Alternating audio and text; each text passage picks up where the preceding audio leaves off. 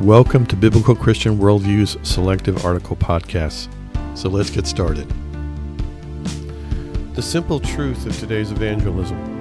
God calls us to tell others about Him and what His Son did on the cross by paying for our sins, so that those who see Jesus as Lord and Savior would be saved for eternity. As teachers or proclaimers of the truth, we need to be careful that we help seekers find God rather than drive a deeper wedge into their resistance toward Him. Some preachers and teachers see the country leaving biblical Christianity, and it upsets them so much it becomes counterproductive in terms of pressing evangelism too hard.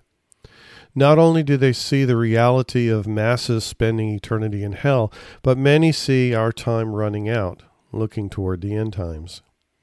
It's true that as biblical Christians, and especially as teachers of God's truth, we need to be prepared to preach the word, to be ready in season and out of season, to reprove, rebuke, and exhort with complete patience and teaching. 2 Timothy 4:2. However, we must also be sensitive to the right time and place to make those advances. Studies show that most come to a relationship with Christ at an early age, typically before 12. Once adulthood takes place, people typically open up to the supernatural at times of stress.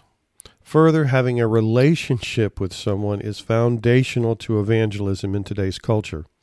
So as teachers, preachers, church elders, and blog writers, we need to be careful not to throw our pearls, which is God's truth, around carelessly, a reference to Matthew 7:6.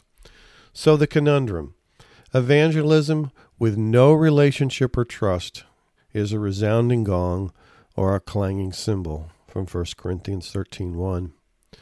As a writer open to all, I worry about where the line of evangelism should be drawn. What do I say? Offering the truth of eternity without love and compassion is like throwing salt on an open wound. It does no one any good, as the patient responds with understandable vitriol. On the other hand, we're supposed to share the truth with a lost and dying world. We're to be all things to all people to save some. 1 Corinthians 9:22. To say that it's a balancing act is an understatement, and my approach has dramatically changed over time.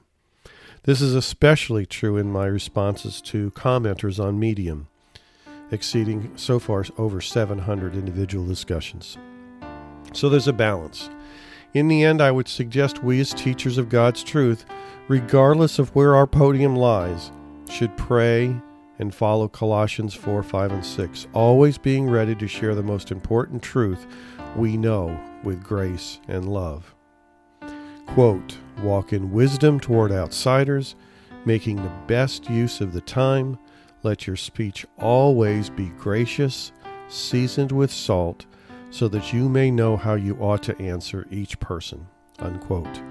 Please continue to serve Him as you sense His calling in your life.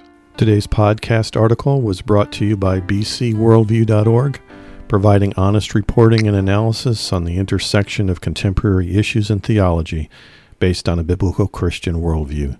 May God bless you as you continue to walk through this life with our Savior and Lord.